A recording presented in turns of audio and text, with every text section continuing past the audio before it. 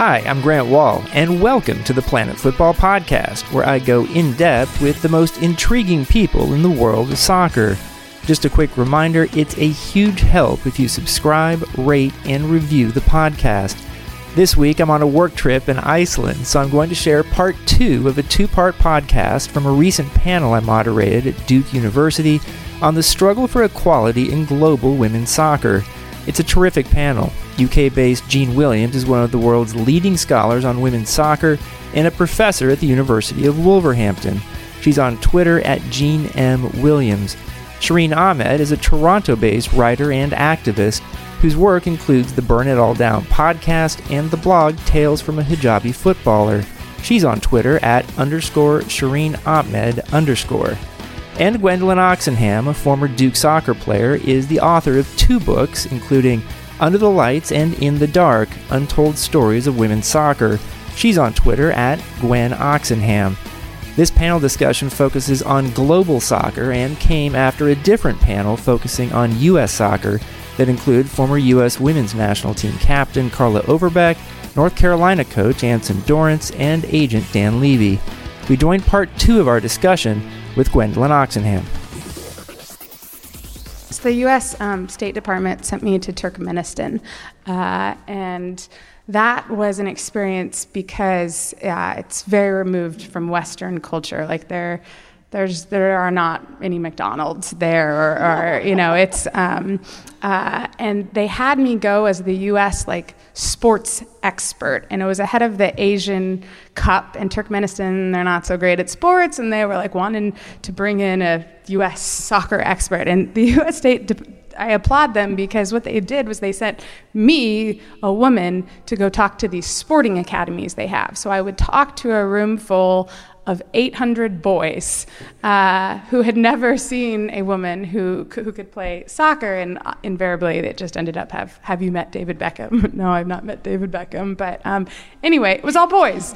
There were no girls for me to talk to. I don't know if a girl has ever played soccer in Turkmenistan. I've got to think that somewhere someone's playing in the shadows.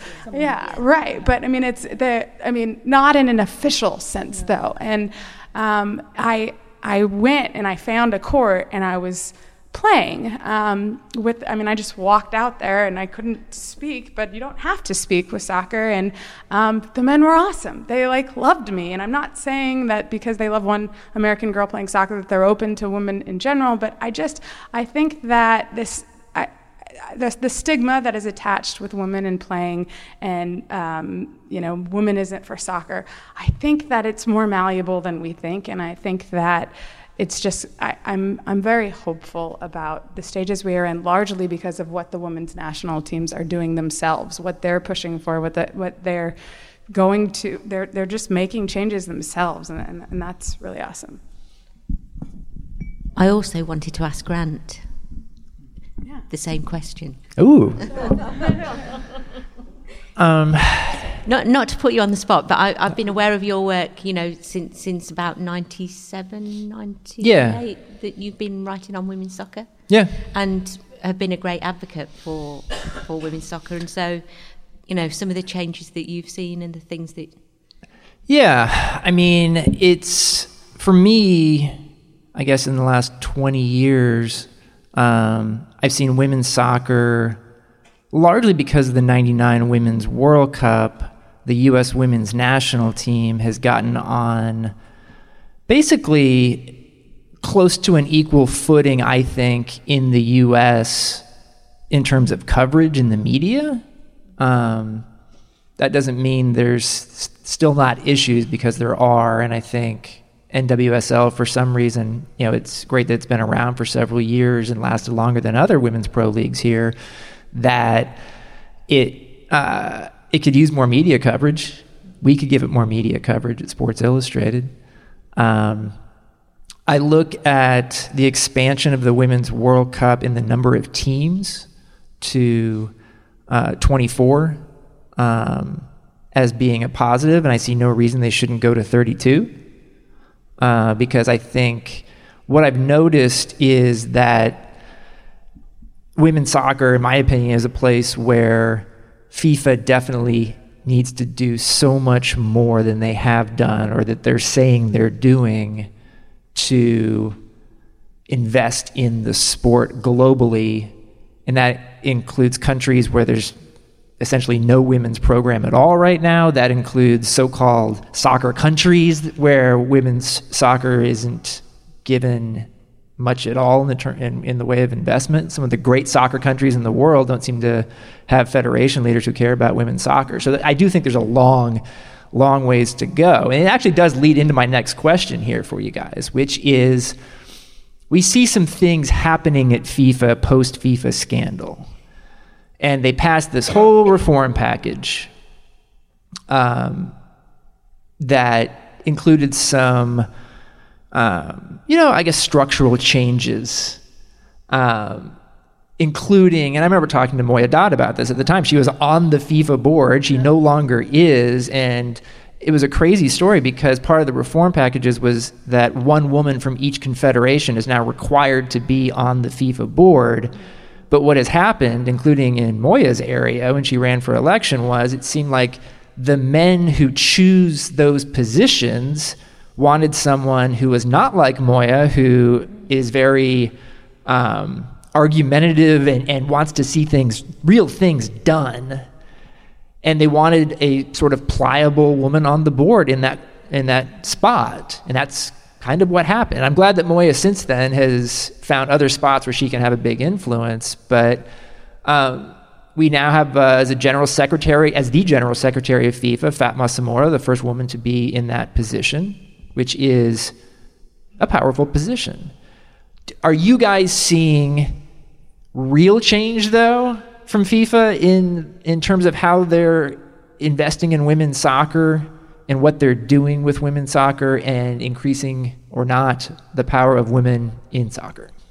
One of the things that I always wonder when we have panels like this is, if everybody agrees fundamentally that FIFA can't self-regulate, which is what I think we'd all agree, why don't we go and set up an alternative FIFA? What are the structural forces in preventing that from happening? And one of the things, of course, is the connection with the Olympic Games, that any sports federation that is connected with the Olympic Games has to be in charge of both its men's and women's sports. So there would have to be structural recognition of an alternative organisation.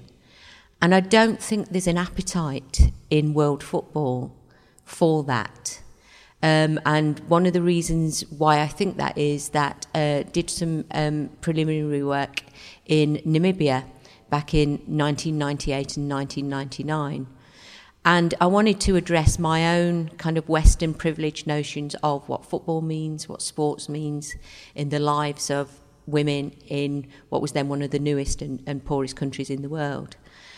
And when I first went to Namibia, the headquarters of the organisation of the Namibian FA was housed in the back of a church on borrowed premises. They had IT equipment, but that had been stolen because it was not a secure premises, and so on and so forth. And like it or not, what Sepp Blatter did was to give every national association, including a lot of the less wealthy national associations, permanent offices.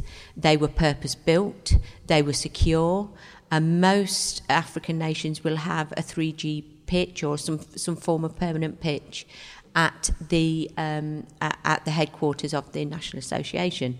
So actually, a lot of people within African countries can see the benefits of what Blatter has done. That may have been cheaply won, but it was done.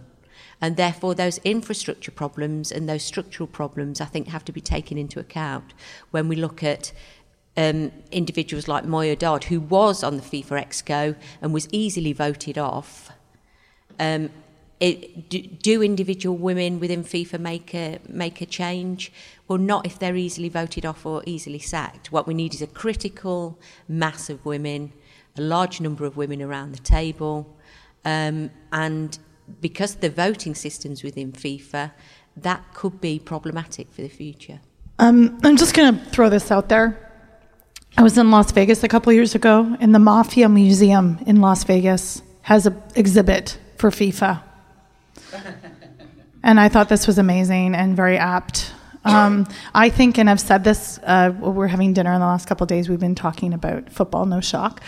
And I feel very strongly that the women's game coming out of the success of the 2015, and I did say this in Laurent's class yesterday, the 2015 final between Japan and USA was the most watched soccer match in the history of the United States. So, yeah, there's attention. FIFA banked on this. Infantino platformed on this, of the women's game, because coming out of that, as Grant said, that absolutely gross cesspool of corruption and misogyny and everything else we could tap on there. Because on my blog I have actually a series of quotes that Sepp Blatter has made about women generally, like his idea many years ago, a suggestion to increase viewage of women's games was to have women wear shorter shorts. This is the head of the federation that's supposed to advocate for footballers around the world. Yeah, no. So I think it's really important to keep in mind, and I will second what Jean said, having women in those decision-making positions, holding federations accountable for what they need to do for their players. Because one of the things is that we heard Carla say this earlier, and this has been happening for such a long time.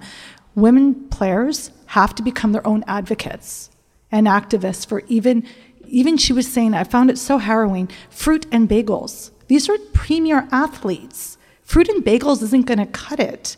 Like, there's so much more that needs to be done here, and we find that particularly in the women's game, and we've seen across the countries that Grant mentioned, all the way Denmark, everywhere else, the issue of equality and the issue of just getting attention and fairness by the federations is a problem. And I keep saying federations because they do fall under FIFA.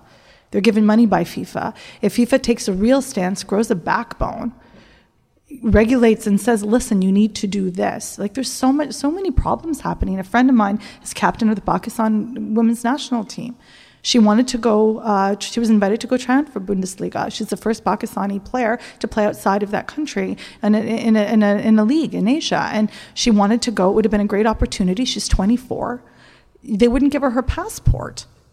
Like, the federation wouldn't give her, so her dad had to run and go get her a passport. Like, it's ridiculous. And these are stories that are not untold. These are things that FIFA are aware of. The representatives from those regions need to stand up and be like, wow, this is really messed up. There needs to be more of a leeway, because you've got those tiers of, regional, then national federations, and then FIFA. But the amount of money that FIFA has, some of the stories I've heard about where that money goes, and the amount of money that's funneled in sort of as an afterthought of the women's game. I firmly believe that women's football in the last couple of years has saved the face of that organization, and they're riding that popularity unfairly. FIFA had very little to do with the success of the Women's World Cup. Women had to do with the success of the Women's World Cup. I'll just talk about some federation advances where the South American Football Federation mandated that if your men's professional team was going to compete in Copa Libertadores, I say it wrong every time, you must have a women's side by 2019. And that, to me, is just shocking. I had goosebumps when I read this news. So that means that all of these huge teams must have a women's side if they're going to compete in the most important club tournament in South America. So I've been dying to know how that's playing out. There's very little media coverage. I know that there's a team in the Amazon that has the whole city behind them, and that when they score goals, they shoot arrows at the end. I found one video and had my Portuguese-speaking husband translate for me. I know that according to that little video, it says that they're given food, a place to stay, and education. What education means, what that looks like, I have no idea, but I'm encouraged. And then Colombia is the kind of shocker for me. I talked about this in Laurent's class, but the Colombians Pro League, Colombia's had a little bit of smarts for a few years now, where so most of the South American teams, when there's something like a U17 Women's World Cup, they send a team to the South American tournament only to avoid getting fined, while Colombia actually had a 6-month residency. So what do you think happened then when they went to the tournament? They win because they actually had played with one another before. And so Colombia had gotten kind of a whiff of not only the success of the team, but also the interest, where they were generating crowds. They then hosted Copa Libertadores, and there were crowds. So then, ahead of this, their first 2017 Women's Pro League, they invested. They went all out. They gave the women nice facilities. Games were televised, and the media was interested, and they had a decent television rating, and they drew large crowds. And the final for the league had 33,000 people come, and I mean, it wasn't a fluke. There had been strong attendance throughout the season, and so it just shows like the Colombian Federation. And this is from the outside. I have not talked to a player from the inside. I have no idea their thoughts on all of this development, but I mean, when a federation bought in and actually gave them funds and attention, there was an appetite, and there's an audience. And now, heading into next season, there are 30 more teams. They've created a whole Division II, because they know that people do care. In South America, they love football, and so they're hungry for all varieties of it. And that is just an inspiring federation story to throw out there. Go ahead. Can I just add one thing? Another thing about FIFA that I wanted to add, and thank you for being positive, because sometimes people are like, you're so negative. And I'm like, I know. I have happy stories too. I have really happy stories. Just on one thing we were talking a lot about players, and I think there's different ways that federations and FIFA need to be accountable as well. And there's one that I would be remiss if I didn't mention. There's a story that I've followed for a long time and I've written about for Vice Sports, which is the lack of access of women in Iran to stadiums. There's a stadium ban. And the reason I'm talking about this is because I think it is a responsibility of FIFA to talk about this kind of stuff. They have their own charter that says that there should be no discrimination in accessing football for men and women. Now, I write about this because it's very important to me. I've had the fortune to watch the Canadian women's national team whenever they play in Toronto. I go.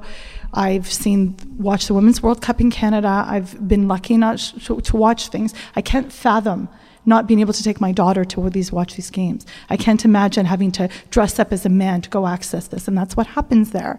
And it's very bizarre because Iran fields an incredible futsal team of women. They really support them. But the bizarre thing is that Iranian women can't go watch men in Iran. It makes no sense. And this ban doesn't apply to non-Iranian women.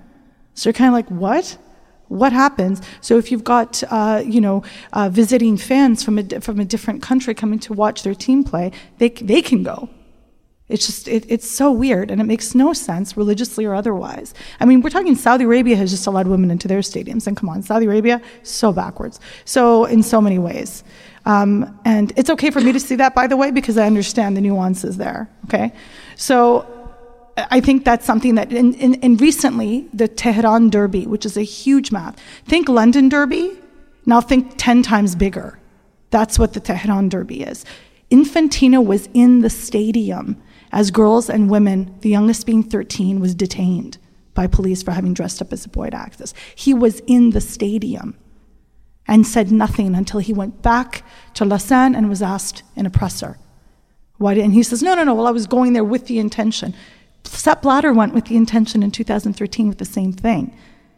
Like 5 years is a good time, I think, to follow through on intention. So my position is that I do feel strongly that FIFA should comment on stuff like this. FIFA should nudge the federations for pay equity, and they don't. So again, like FIFA, I see you. I'm watching. We are during an international FIFA window right now for the women's game. So there's national team games happening all around the world, World Cup qualifying. And there's all these little things like popping up in my Twitter timeline this week. Some positive, some where you shake your head, like, the Copa America's happening in South America right now. There's some really good highlights from last night if you go on Twitter. And there was a picture from like the event kicking it off earlier this week, and all of the officials were men in the picture. Like, there was not a single woman at the top of CONMEBOL who was part of this event. You see other things, though, like the Netherlands won the Euro, surprisingly, last summer at home, and I think that today they're supposed to get a crowd of like 30,000 for a game in a town that isn't going to the stadium to follow its men's team, which is terrible these days. So clearly that's a cool thing that is happening right now. But Univision Deportes I follow on Twitter. I do some work for Univision, and this morning they had a picture of Alex Morgan after scoring 2 goals last night, and literally talked about in the tweet how attractive she is. This is Univision. This is like one of the major sports networks in America. And so this stuff is, you still see some of these positive things. You see these things that just cause you to shake your head because it's 2018. And so I don't know, it seems like a bit of a whipsaw, I guess, if you're trying to follow the progress of what's happening. Now, there was a story earlier this year in Norway where the federation announced that it would be providing equal pay for their men's and women's national team players. And so I called Norway the next day and talked to folks over there. And it turned out that, yes, indeed, they were going to be paying their men's and women's national team players equally in terms of what they get for per-game bonuses and travel accommodations, things like that. Now, where it was not equal was in terms of prize money for the World Cup, where they were each going to get 20% of what the federation got as prize money. But obviously, right now at least, the prize money for the Men's World Cup is way beyond what it is for the Women's World Cup. And I was just curious to know how you guys viewed that story and whether you thought it was a positive, or because it didn't really get at the prize money situation, just sort of not that big a deal. Again, I'll go back to this narrative of progress. And why I don't accept that each of these little incremental changes are in fact evidence of progress. Is it a good thing? Yes. How grateful should we be? Meh. And then how long-term is the legacy of that change? Because one of the other things that we have to weigh up against is look at what's happening in China, for instance. The president of China is now saying that he wants to host and win a World Cup. And what he's conveniently forgetting within that narrative is that actually you've hosted 2 World Cups. They just happened to be for women. You came runner-up in a World Cup in '99. And look at where the Chinese women's national team is now. So because China is kind of used those Women's World Cups as a form of soft diplomacy to get themselves into the kind of football world stage, they've conveniently forgotten the women's national team. The whole programme around that is largely disbanded. And there's a big focus again on basketball. And so we have to get away from this notion of progress, because these are changes that can easily be undone. And they're not guaranteed to be in cement going forward. And again, I'll just give an example of somebody I used to talk to a lot, who was head of women's football within FIFA. And I used to do a lot of table banging. And we were on panels together, and she's like, "Oh, you're always so impatient, Jean." Bear in mind, I've been doing this for 20 years. "You're always so impatient, Jean. We have to be patient. We're making steady progress, blah, blah, blah, blah." Infantino comes in, and she's no longer working for FIFA. So I wonder how she views her patience now. Should we have done a bit more table banging? Should we have been a bit more strategic and structural in our approach? And should we be grateful for these small advances? Oh, I love everything you say. I think you should be president of FIFA personally. We should start a campaign. I think the idea behind FIFA and the small, steady, starting with Norway, it's 2018. And just think about that. Finally, the only federation in the world that's paying their players equally is Norway. It's 2018. And this doesn't mean that the women for the last 30, 40, or 20 years have not been working as hard, or if not hard, and balancing their lives and work, and like Carla said, with having jobs on the outside. Like, this is incredible. It's 2018, and they're getting recognition, just fair recognition. Like, I find that mind-boggling. I think that it's one thing to award it. So good, let's award it. Can we make sure they get paid? This is the next step. Fine, there's federations that offer prize money. Like we gave the example of Nigeria. The reason that Asisat Oshoala took the team in Lagos and sat in a hotel and protested is because they had earned that money already. They hadn't been paid. So it's one thing to say, we're going to do this and provide this, and Denmark was negotiating on a strike, what the US has been through, what Canada has been through. A lot of people don't remember, but in 2011, before the World Cup, the Canadian national team sued the CSA to find out what the men's salaries were because they weren't being released. Okay, Canada is number 5 ranked in the world right now, the men are 94. Let's just sit on that for a minute. So, I mean, this isn't something new. Canada hasn't made the World Cup since '86. I know y'all are sad you're not going to the World Cup this year. We actually have only been there once and never again. So, and you've got World Cup champs, so in the women. But my point is, it's easy to say and to make out pressers and offer announcements that we're going to do this.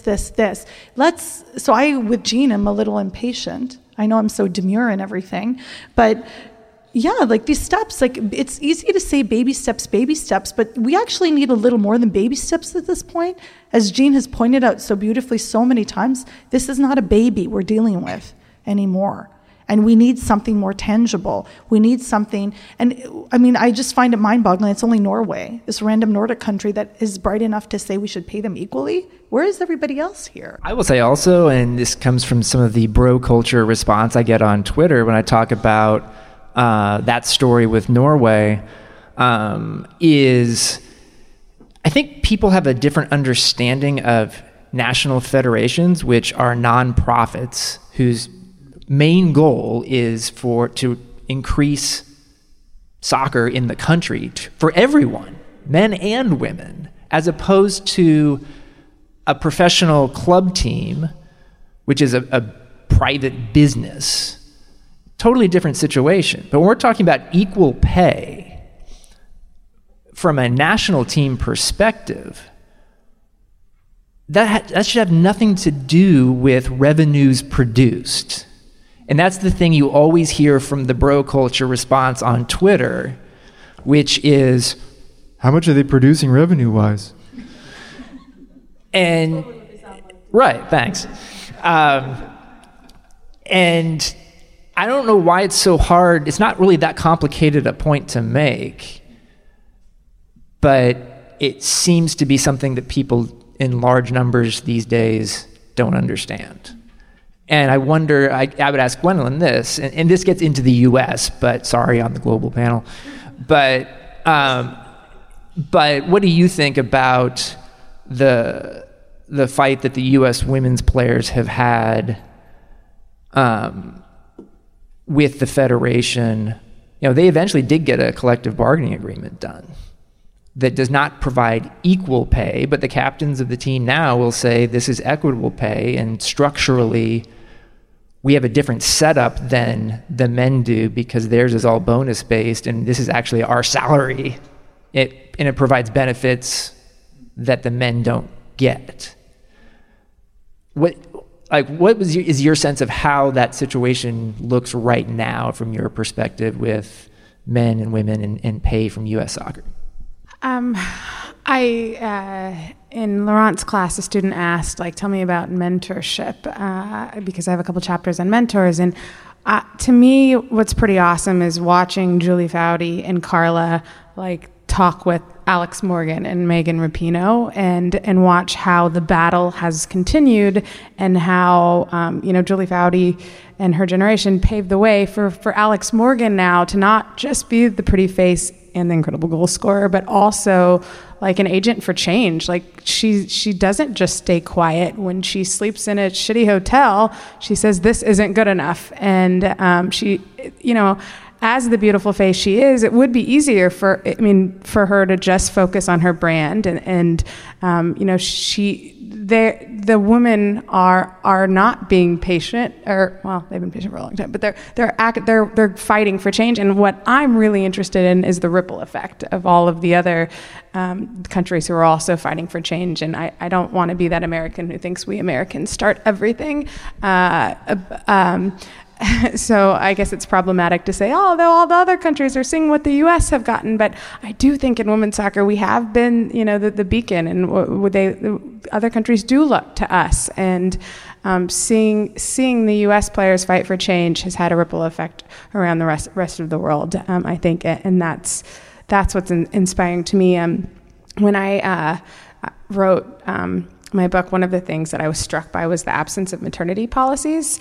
And you know, and it's not just around the world. I mean, even Amy Rodriguez, you know, she's pregnant and then she gets traded. And that sort of was kind of uniform across the board. You got pregnant, you either got traded or you got cut. And the most extreme case, I thought, was the Australian keeper, Melissa Barbery. She played in 3 World Cups, had been on the team for just a ridiculous amount of time. She gets pregnant, and if you're pregnant, it just means you don't get a contract that year. There's no maternity policy. So she's just off the team for a year. And I say the team, I mean the national team, but also like a professional team. And then coming back, she called every single pro team saying, you know, could I play? Do you have a spot? And no one wanted her. She fought like a dog to get back to where she was and to go to another World Cup as the keeper. But things like maternity policies, you know, Australia is in the process right now of creating a maternity policy because the Australian players have been fighting like hell for more rights, and we're seeing this all across the world. And you know, England, they didn't have a maternity policy until Katie Chapman, you know, fought hard enough, and now there is a maternity policy. And you know, there are more countries without maternity policies than there are countries with them. But I do think that the U.S. players and their fight for equal pay, for equal opportunity, is spreading, even if that makes me sound American-centric. Yeah, I was going to see if you guys had any questions out there. It would seem to me, from a strategic point of view, to advance what you want to do and all support you, that you should probably, you know, put an emphasis on something like UEFA, because, you know, the European Union has, I mean, most of those countries or the majority of those countries are part of the European Union. There are all sorts of laws that, you know, should transfer over to football. I mean, I think it's much more difficult to go to, let's say, Nigeria and say you're going to be more advanced than the Europeans, because UEFA is richer than FIFA. You know, I think UEFA makes twice as much money as FIFA does for all its competition. So and you could kind of create an all-European standard that every, you know, football association should meet. Yeah, I can speak to that. I've been funded by UEFA to look at the history of women's football in what was then all 53 national associations. And you talk about Europe. I mean, the variation across Europe was the most dramatic thing. You know, Western Europe is very different than Eastern Europe, and so on and so forth. But I take your point about kind of block voting within FIFA to enact change. The slightly problematic thing there is that within Switzerland you have UEFA in Nyon and FIFA in Zurich. So you know, they are not so very distant organisations, and a lot of the personnel switch. Infantino being a prime example, switch between the two. And a lot of the attitudes are actually very, very similar. I was at a 2013 UEFA conference where a young marketing man had been employed to, try and sell women's soccer, and his response was to get the women to wear tighter costumes, and that's in a room with Steffi Jones, which is just kind of like suicide, really, saying something like that. But so he was soon put right. But those attitudes still exist, and when UEFA and FIFA bring in marketing specialists from outside soccer to try and sell soccer, sometimes they bring in some of those kind of bro attitudes. So I take your point strategically. That's probably what we ought to be doing, but that would be problematic also. So firstly, thank you all for coming. And my question, I think Ms. Williams, you spoke about it already, about having an independent body that would cater to like women's soccer, like independent of FIFA, or like a sister body to FIFA, the way ATP and WTA within tennis work independently and focus on men's and women's independently. What do you think are the issues that might prevent us having a separate body that would prioritize women's soccer and only focus on that? I understand that we also require a lot more presence within FIFA, but like you said, because the voting system and things like that, it's not really working out that well. Along with the need for more women within FIFA, do you think that it would make sense to establish another body just for women? Yeah, for the reasons that I've given, I think that would be, I think we're past that moment in history. To have the equivalent of a women's FIFA. I don't think that was what I was suggesting. I was suggesting that we ought to have another body for football that kind of looked very, very different. But equally, I'm suggesting that as an old hippie, kind of knowing that that's not really the future that we're headed for. So in terms of structurally, the thing I say is, how many more leadership programs for women can we have? The problem is not women's lack of leadership skills. The problem is the lack of women in leadership positions. So the thing that we really ought to be going after, I think, is the voting system. And very clear also, having spoken to Moya Dodd, trained lawyer, very, very smart woman. She knows her football, and she was voted out because of that. And someone was voted in because she knew a lot less than Moya and would be less disruptive. So that's really the culture that we're dealing with.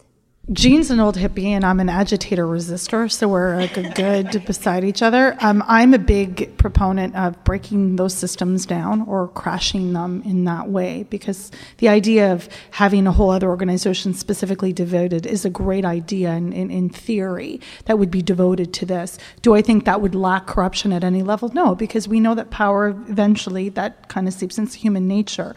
Now, the idea too is that to be honest and transparent. We're lacking transparency. So much of this can be easily solved with that transparency, with that honesty. There's other people like Moya Dodd is a formidable figure, but she's not the only one. There's other people like her and coming up, and she mentors ton, which is, I'm really glad that Gwendolyn said this, because that's a common culture in women in sport. They mentor each other.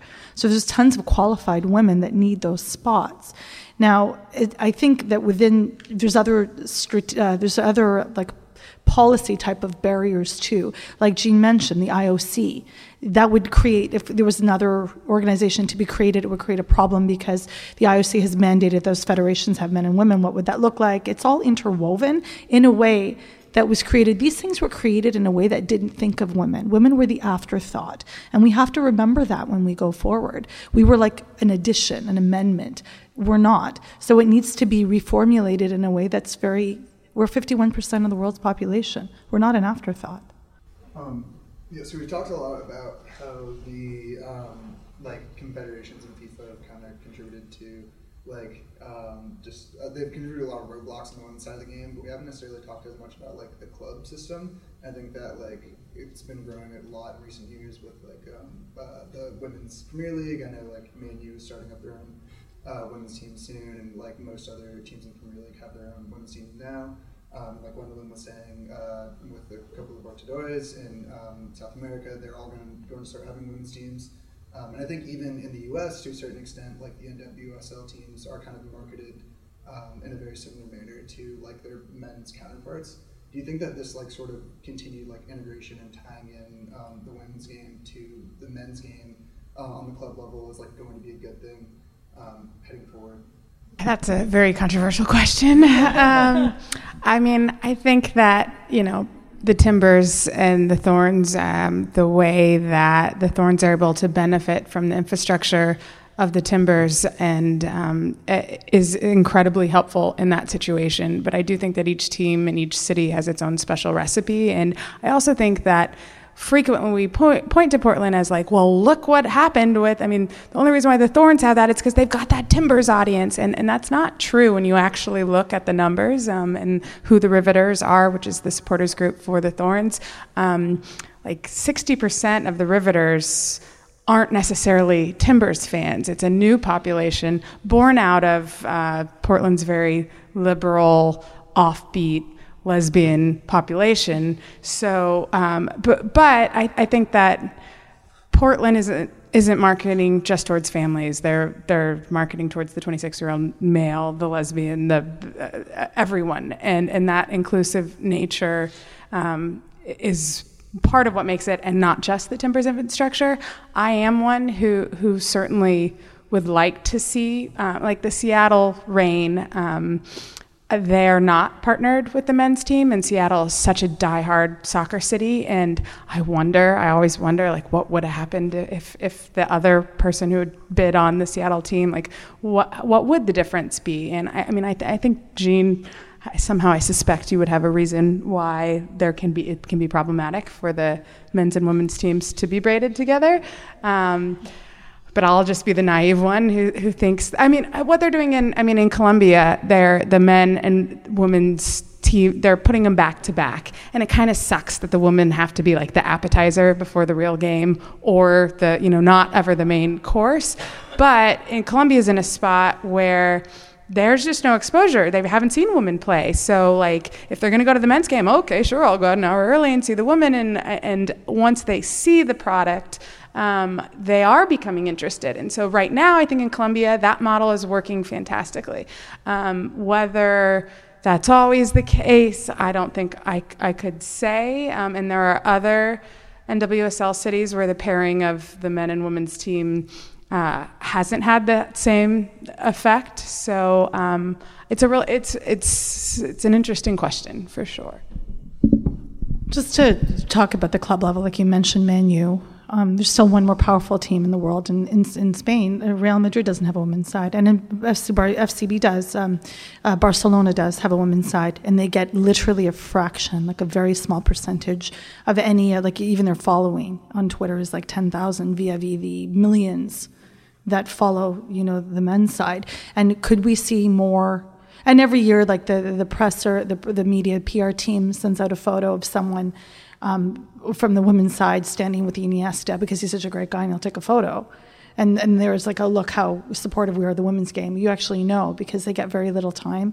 They get fewer access to equipment. And then you also have a place like Manchester City that has equal access. And we talked about this in the lobby before, like Anson was saying, that because Lucy Bronze played there and he visited with her, he said, and they actually have shown publicly support for women, and Jean will correct me if I'm wrong here, but that culture they're fostering. So very much to what Gwendolyn said, each place needs to foster in their own way. There's not one solution per place. Like there's NWSL teams, like Boston Breakers just folded, and that was devastating to those fans and stuff. But could they have used more allyship? Absolutely. Could they have used support from another club? No, there's no Canadian team of the MLS for women, for NWSL in Canada.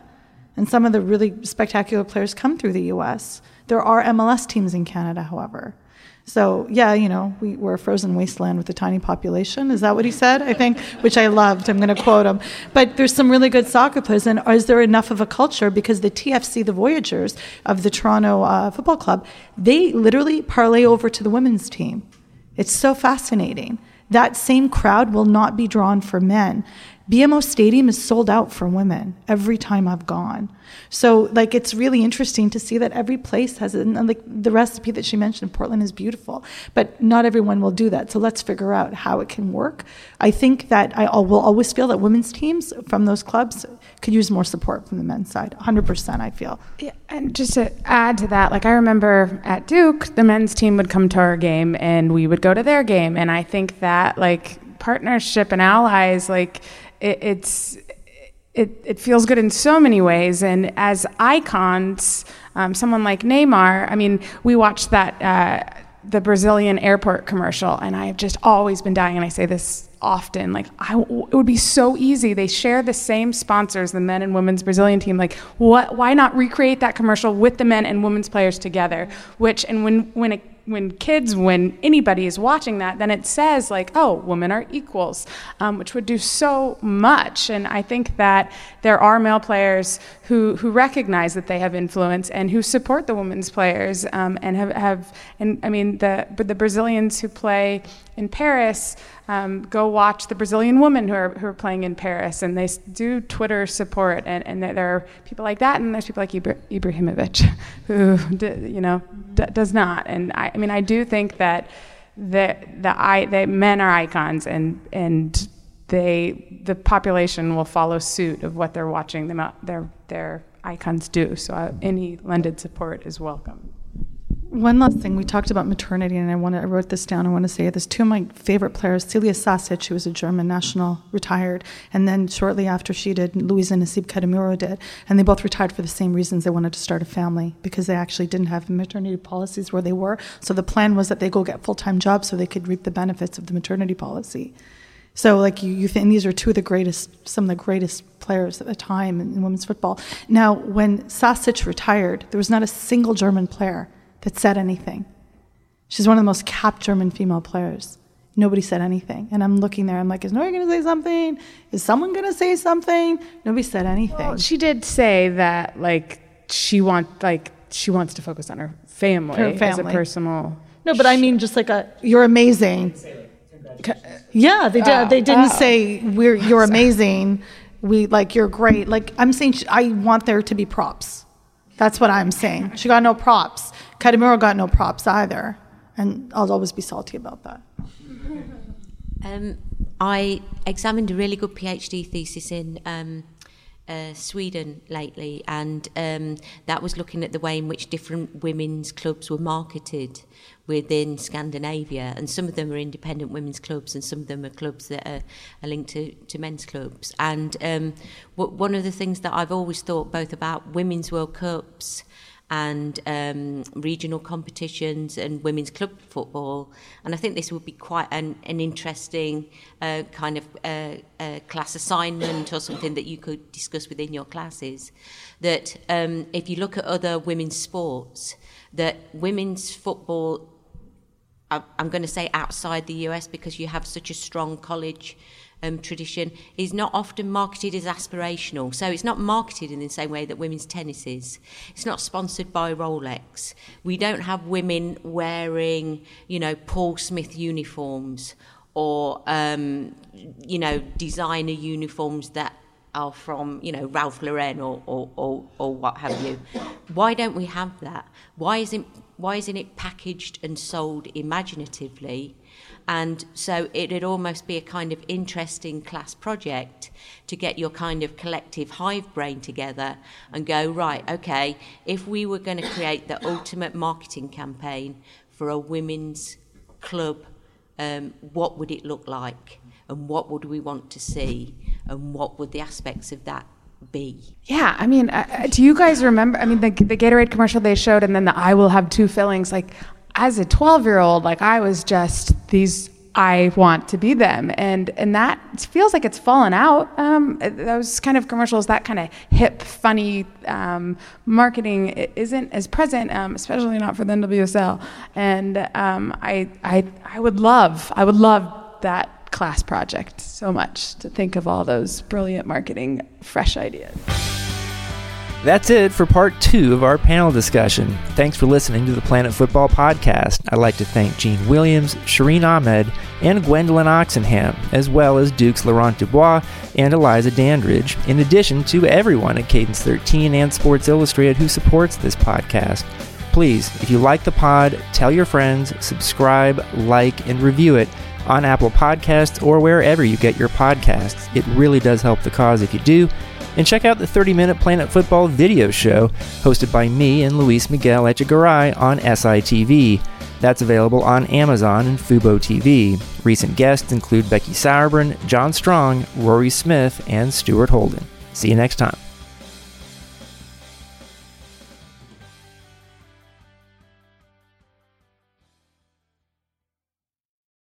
Do you know about the Locked On Podcast Network? The #1 daily sports podcast network. Locked On has a daily podcast on every NBA and NFL team, plus a growing lineup of college and MLB teams. You get a daily bite-sized podcast giving you the latest on your team from the local experts. Lakers fans, search Locked On Lakers. Cowboys fans, search Locked On Cowboys. Just search Locked On your favorite team on Apple Podcasts or Google Podcasts, or tell your smart speaker to play podcast Locked On your favorite team. Locked On Podcast Network, your team every day.